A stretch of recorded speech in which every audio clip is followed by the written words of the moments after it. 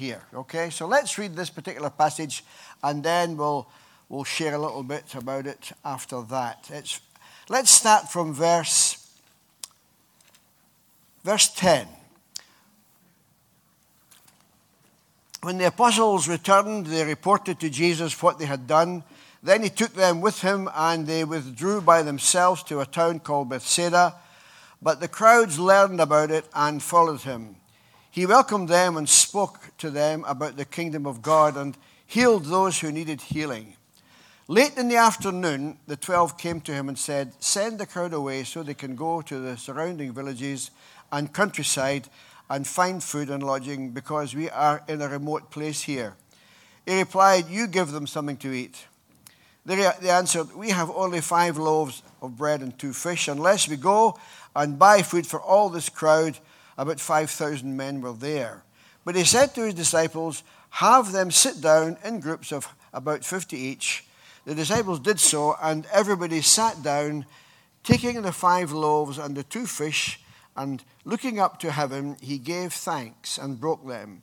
Then he gave them to the disciples to set before the people. They all ate and were satisfied, and the disciples picked up 12 baskets of broken pieces that were left over. I would call that quite an encouraging story, wouldn't you? Yeah. And you know, it's a very well-known story. I know you've maybe heard it from if you go to Sunday school. It's a well-known story, and you wonder, well, why do we keep talking about it? Well, quite simply, it's a very important story because it's fundamental to who we are as Christians, because doing things God's way is the best way. Whatever Jesus blesses and gives to us, it multiplies in our hands. That's a picture that I think we've got to get a hold of. Whatever circumstances we are in, we've got to understand how generous a God we have. We have, as we've been seeing over the last few months, we have a God of grace. You know, he gives us more than we deserve. And so we often are like the disciples when there is a need, we operate and we organize and answer the human way. I found this over the years as a Christian. Now, I became a Christian in 1953. It's a long time ago. And I look back now in my own church upbringing that it was a good church, it was a very loving church, but it was a church that in many ways they did it the human way. There was a lot of tradition. I come from Scotland, as you know, and up in Scotland, as in many countries, there is so much tradition that absolutely smothers the truth. And that's part of the way things are. And when I look back now, I realize that some of the realities of who God is and how God works were totally put in a pending file or put in the attic in a box. And it wasn't until we were a bit older, and well, when we were in our 20s, that we realized that things were not quite that way. And we automatically implemented an answer in the natural when, in what we could see and know. That was basically it. And I look back now, we were good organizers. We worked well together. It was very, very well done. And it was all good, okay? It was all good. But when we look back now, Eileen and I, we said this in our 20s, there must be more than this. Now, we enjoyed being in church. We knew Jesus Christ was our Savior. We knew exactly that this was true. But we looked around and we thought, would this really attract us? And it came to the point when we got married that we moved down to Hamilton from a mining village, and we began to get involved in the wider church, and we realized there was more. And it was quite exciting, but it was something that really challenged us. I remember when we moved into working full-time in church ministry at the age of 30. It was a very significant moment for us because I left my job and basically went out in faith, believing God would take care of us. I felt God speaking to us. And in this kind of traditional background, this was something that was quite a challenge to the leaders of our church. Bob has got 3 boys, 1 wife, a mortgage, and he's leaving his job, And he's going to do this, and he doesn't know where the money is going to come from. You know, that sounds very okay today, but at that time, it was radical. And I remember Ireland and I went and met our elders. And it was interesting, because I had a company car. For 6 years, I had a company car, traveled around, new car every year in March the 1st. I thought, this is a great life. No, just pick your colour, Bob, and that was it. That was great. And then I gave it up. And so we were going to be involved in about 6 weeks of traveling from Glasgow to Naples. And that's a long journey from Glasgow to Naples. And we had no transport. So we were telling the leaders this, that they would say, well, what do you hope to do, Bob and Eileen? Well, we're hoping to take teams to Europe and do literature evangelism, do open airs, do everything like that. And we're hoping to travel to different parts of Europe with a minibus. And they said, have you got a minibus? I said, no, we haven't got a minibus yet. But we're believing God that God will give us a minibus. And they said to us, and I remember it yet, they said to us, what if he doesn't do it? What if he doesn't do it? And I think it was you, Eileen, says, well, why wouldn't he? Why wouldn't he? Typical woman. Why wouldn't he? Women are a lot more discerning sometimes than men, you know. But that was, again, the background. Why wouldn't he? But they said, what if he doesn't? And, you know, that mindset took me to this particular chapter and realized that doing things God's way is very biblical, yeah? But in many ways we have covered over with a covering that actually limits God in doing things certain ways. And to tell you, we got a minibus, okay? God supplied a minibus. We always had a minibus to take teams abroad. And so it wasn't that way. I remember also we opened a Christian bookshop in Hamilton, and the leaders then said to us, it won't work, Bob. It won't work. You know, leaders like that are not very encouraging, are they? You know, it won't work. And here was I in my 30s with enthusiasm. You know, I was going where no Kilpatrick had gone before. You know the idea. And they were all looking at me, and when we used to go to church, there was that look in people's eyes saying, you're a fool, Bob. You know, be cautious, be cautious. Now, I'm not saying that everybody should do what we did, okay? This is our testimony, not yours. You've got another testimony. But I do remember this, that we opened this bookshop, and to cut a long story short, it's still going after 45 years. So I felt, well, I won't go that way. I won't go there. I won't go there. I won't go there. I'll need to repent later. But the point is this, that there is that kind of mindset that when you hear the voice of God, I mean, God says to each of us, you know, do this. And we know it's God. Make sure it's God, by the way. Get confirmation. Don't. A lot of people have said, God told me this. And I call that the God told me brigade. That's not something that God told them. So be sure of that fact that it's God.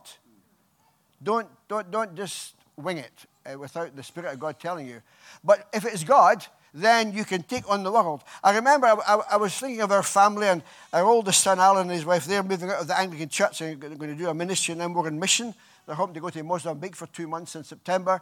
And we were reminiscing with them over the years that they have been involved in ministry in the Anglican church. They've been in London, they've been in Charleston, they've been in Cape Town, they've been in Brighton, they're now in Northern Ireland.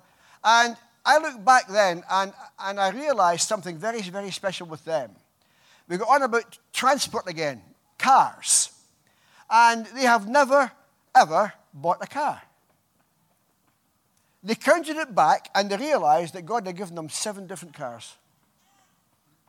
And you know why? Because there were many times in their life, they gave their car away to somebody else in need. And God gave it back. There's a principle here where God can work in that way. So I tell you these situations because that's the background to what I'm trying to say here. Because when you look at the Bible here, the background of this story is calming a storm, deliverance of demons, healing of the sick, and the disciples going out and doing the stuff. John Wimber coined that phrase, let's go out and do the stuff. That meant signs and wonders, salvation, healings, deliverance, money supplies, everything, doing the stuff. And when we look at this story here, times haven't changed.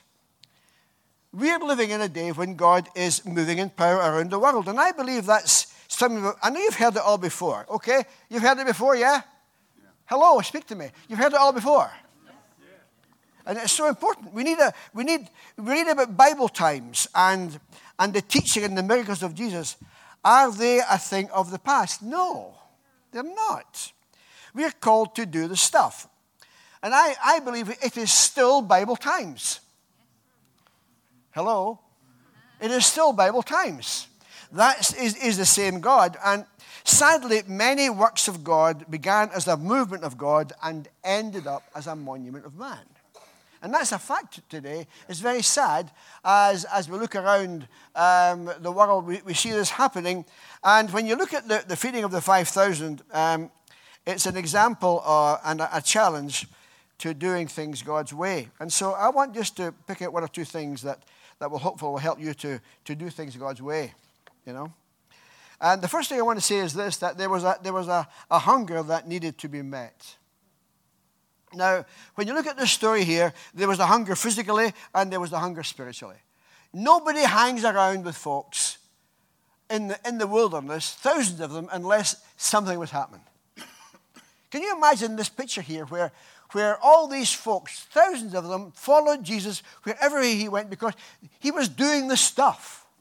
He was teaching them the good stuff. He was answering their questions. He was healing up the sick. He was delivering them from demons. He was doing the stuff. And when you have that kind of dimension, all these thousands of folk were hungry.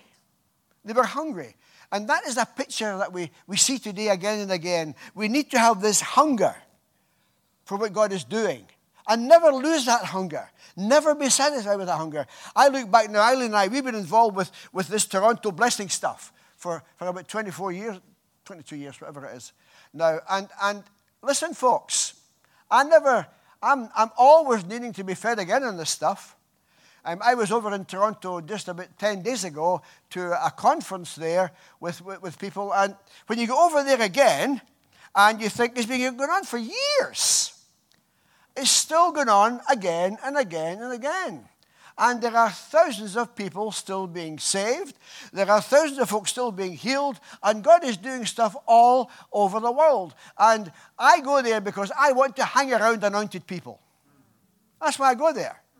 I go there, I don't do very much when I go there. I just go there and smile and talk and hang around people and just share with them, and they share with me, and in that kind of way, a hunger rises up in me. Oh, Lord, I want to see so much more. Yeah.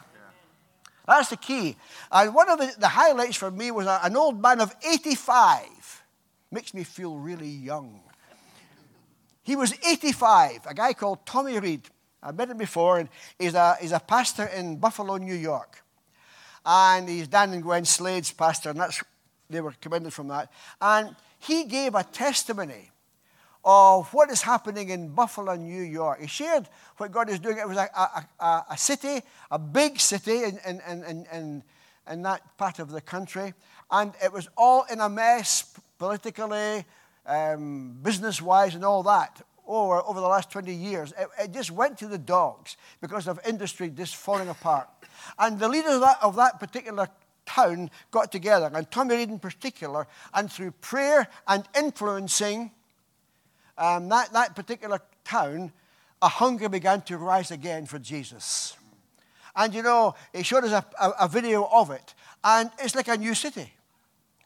It's like a new city because there were people there who were hungry for God, and that hunger attracted other people. And, that's what happens to people who are anointed by the Holy Spirit. You want to hang around them. You want to hang around them. And it's so important to do that. I met a couple of my friends over there. One is from Tulsa, Oklahoma. The other is from somewhere in Pennsylvania. And we've known them for a number of years. They're a wee bit younger than us. They're in their late 50s, early 60s. So they're quite young.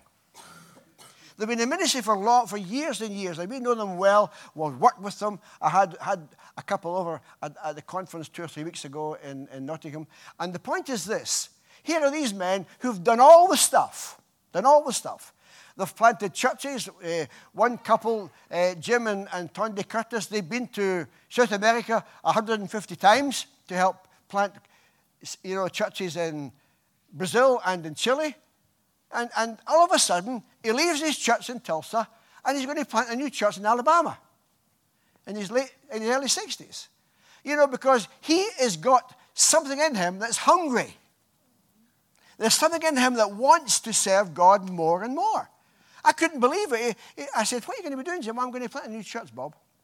Oh, that's nice, Jim, at your age. You know the idea? And he's going to Alabama. He went there with his wife, as a couple. And when he planted his church in Tulsa, God told him to go there. The first people he met in that city was a policeman.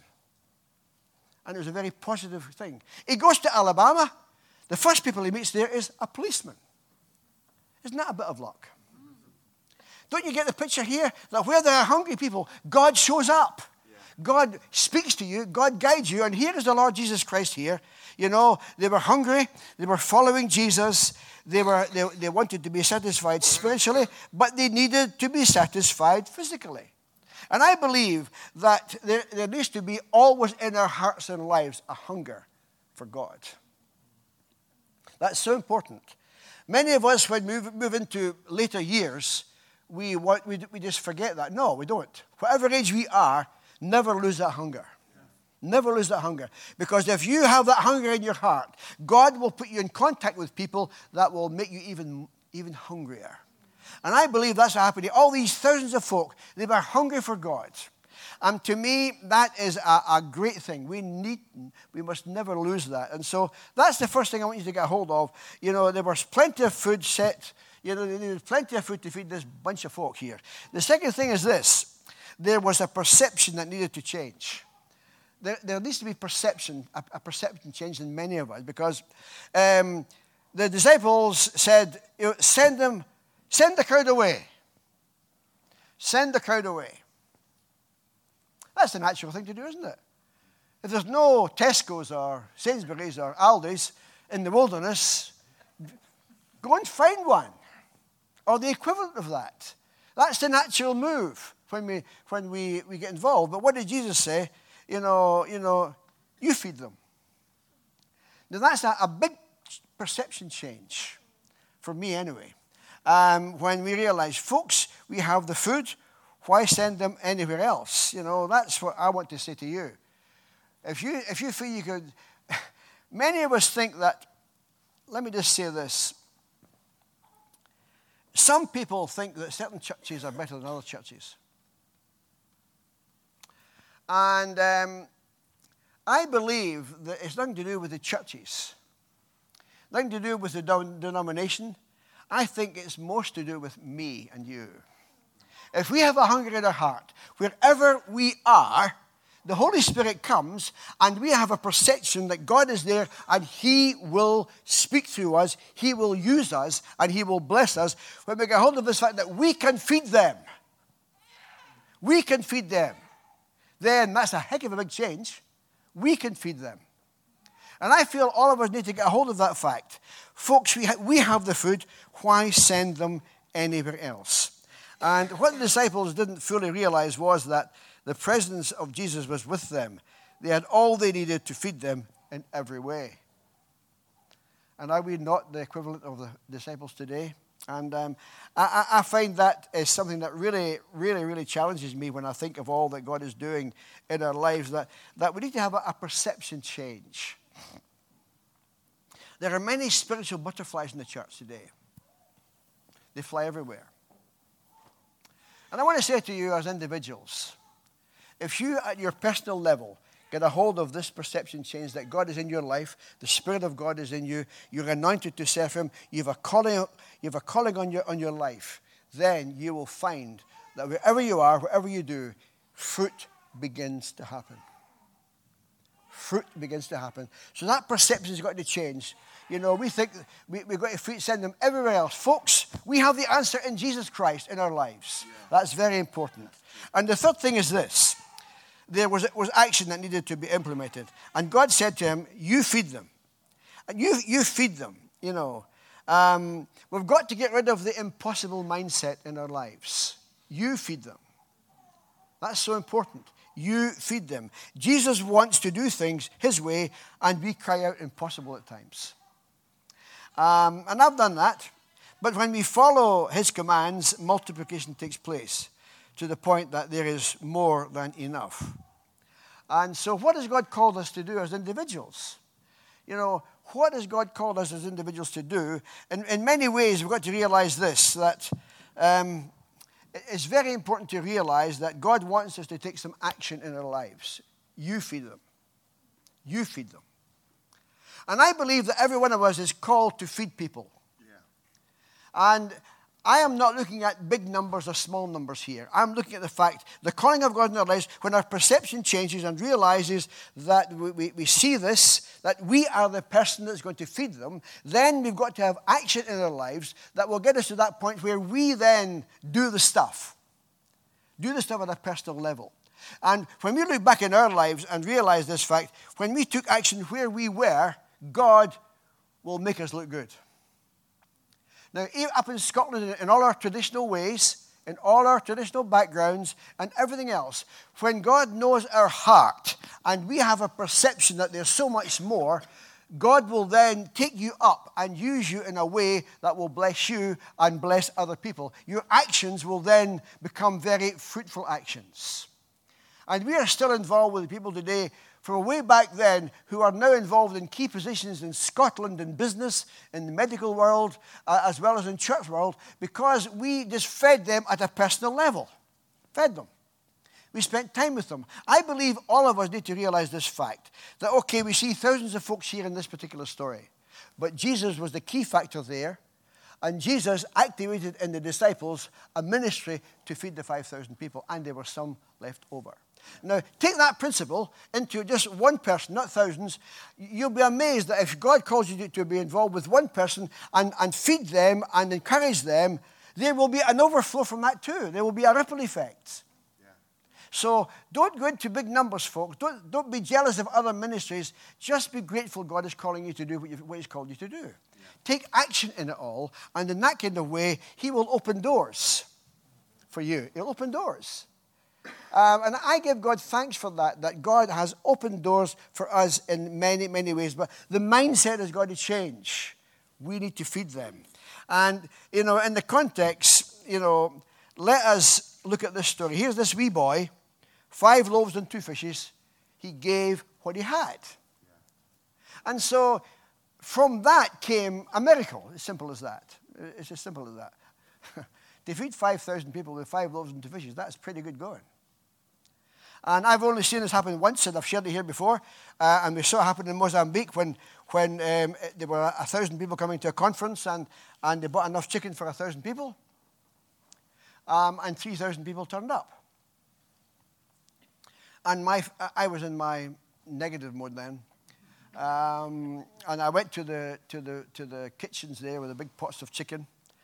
And all these big chickens just been killed the night before. And my mind said, that'll never feed them. That's what I said, I'm being honest, that'll never feed them.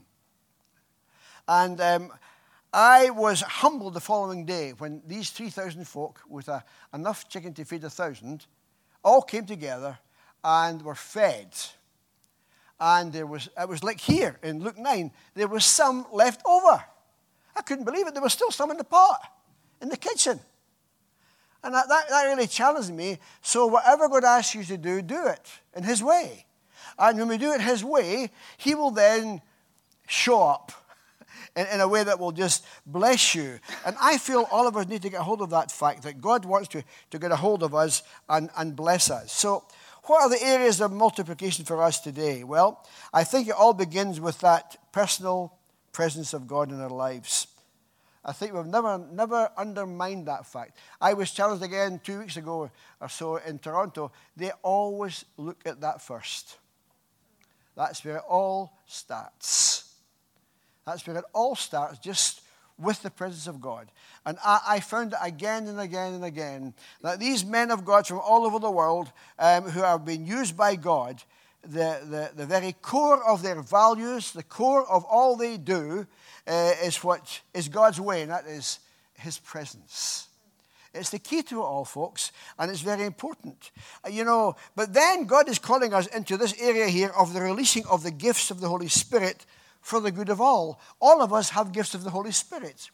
And these disciples were used by God, ordinary men, used by God, and God said, you go and feed them. You go and do the stuff. And in that kind of way, they were out there, naively in a sense. They hadn't been to a training school or a Bible school or anything at all in those days. They were out there, and with the presence of God there, they did the stuff. And I find that very, very humbling. And so I want to say to you, each of you, God's given you gifts to feed people, spiritually and physically. Sometimes God will call you to feed people. We've done that many times. I remember once up in Scotland, living at the centre, when there was that potato famine on, I think it was. Remember that? Let's go back a bit. There was that potato famine in the UK. Does anybody old enough to remember that? 1800s, no, it wasn't the 1800s. It was the 70s. And we had loads of young folks staying with us at the centre with no food. And it's amazing that we had a few potatoes and we fed loads and loads of... I don't know how it happened even yet. So, folks, I want to encourage you this morning. That's all. I want to encourage you what God can do. He can do amazing stuff. And you'll find that as God releases that gift in you, he'll do it. Another area, too, you need to get hold of is the way that God gives us resources and money. We don't like to talk about money in church, but money is needed. Let's be honest. Money is needed. Money is needed. Whether it be for a local church or any ministry or any mission, money is needed. As you know, Eileen and I are involved with Iris, and I met the chief executive of Iris last week in Toronto. He's a guy from California, and he's coming over in August to speak with Heidi. And he's in charge of the whole thing worldwide. And he gave me the annual report from last year. And you think of all God started with one little lady and her husband in Mozambique at the side of a road. That's where it started. And he gave me this report, and I looked at the income. The income was $9 million. And you think, is that not a Luke 9 illustration? Is it not? You know, they're still surprised. Folks, it's not only for folk like Heidi Baker, it's for you and me, folks. Don't forget that fact. I remember I was speaking at Catch the Fire Board about 2 weeks ago. Well, I was supposed to be speaking, but God showed up and never spoke. So that was nice. It was a really good morning that morning. I didn't speak. And at the end of it all, Eileen and I and another couple gave some words for the church. But at the end of it all, a man came up to me and he said to me, Bob, are you involved with Iris? I said, yeah, we're involved a bit. He said, I've been trying to give money to Iris. Oh, have you? That's nice. And he said, could you give the money to Iris for me? Sure, I'll give the money to Iris. She hands me a wad of notes, £500. She says, give it to Iris. And at the end of a service. I thought, thank you. Oh, what could I do with that? You know, I'm a Christian. You could trust me. But it's just this fact that God spontaneously does stuff. You know what I mean? And I did put it in the bank. All right? But the point is this, that God sometimes works unexpectedly and surprisingly in that way. And I want to encourage you that there are times when God's going to supply your needs financially. You know, look at the multiplication of 5 loaves and 2 fishes. And when we give to the Lord what we have, he takes it, looks up to heaven and asks his Father, God, to bless it. So give what you have. And you will find that God will bless you in every way. You know, and I give God thanks for that. We are tying God's hands until we give. we're tying God's hands until we give, not only financially, but in every area of our lives. And God can't multiply what we haven't given to him. And so I think that's very important for us to understand these facts, that God's Spirit wants to bless you and guide you in that kind of way. Again? I really don't know what I'm going to say. All I know is there's such an excitement bubbling up within me over the past few weeks. And as I was listening to Bob there, I thought, you know, you've been talking about giving everything to God. God wants us. That's what we give to him. We give him ourselves. He wants everything. Everything that we've got is what we've got from God anyway, isn't it? And he just wants it back in return. And I was thinking over the past few weeks what they've been teaching here about grace and the mind of Christ. And I was here the week Nathan Taylor was speaking. You were in Toronto, and he was speaking on the mind of Christ. And I got quite excited because that week I just had been reading over and over 1 Corinthians 2, where it talks about God wants to share his deep secrets with us. But who can share the secrets except the Spirit? And it's spirit to spirit. And therefore we need to go deeper and deeper with him. And then Nathan came and he spoke about the mind of Christ. And it's getting into that whole mindset. But it's getting into that point where we trust him to give ourselves and give everything. We just trust who God is. And who he says he is true. God is good. God is good. We need to trust him in that. And there are sometimes he asks us to do things or trust him for things that we don't see. But we know he's asking us. And that's not just taking stuff by faith and saying, well, it's God will do it. It's actually God speaking to us and saying, will you trust me in this? Will you trust me? Will you just step forward into this place? And it's stepping into that place because you know who God is. And I was just sitting thinking about that. I thought, gosh, it's almost like when you fall in love. The best I can say, when you fall in love, is you get besotted. You know that first, you just besotted with each other. We just need to get besotted with who Jesus is. Besotted with God. That there is nowhere else to live outside of who he is. And most days I just say to him, God, I don't know what I would do if you weren't there. I really couldn't cope if you were not in my life. I don't know how people cope, to be honest. And it's just getting besotted with who he is, that we get to that place that we trust him completely, no matter what, and knowing that when he speaks to us, it's okay. Yeah. It's okay just to trust him and go with it.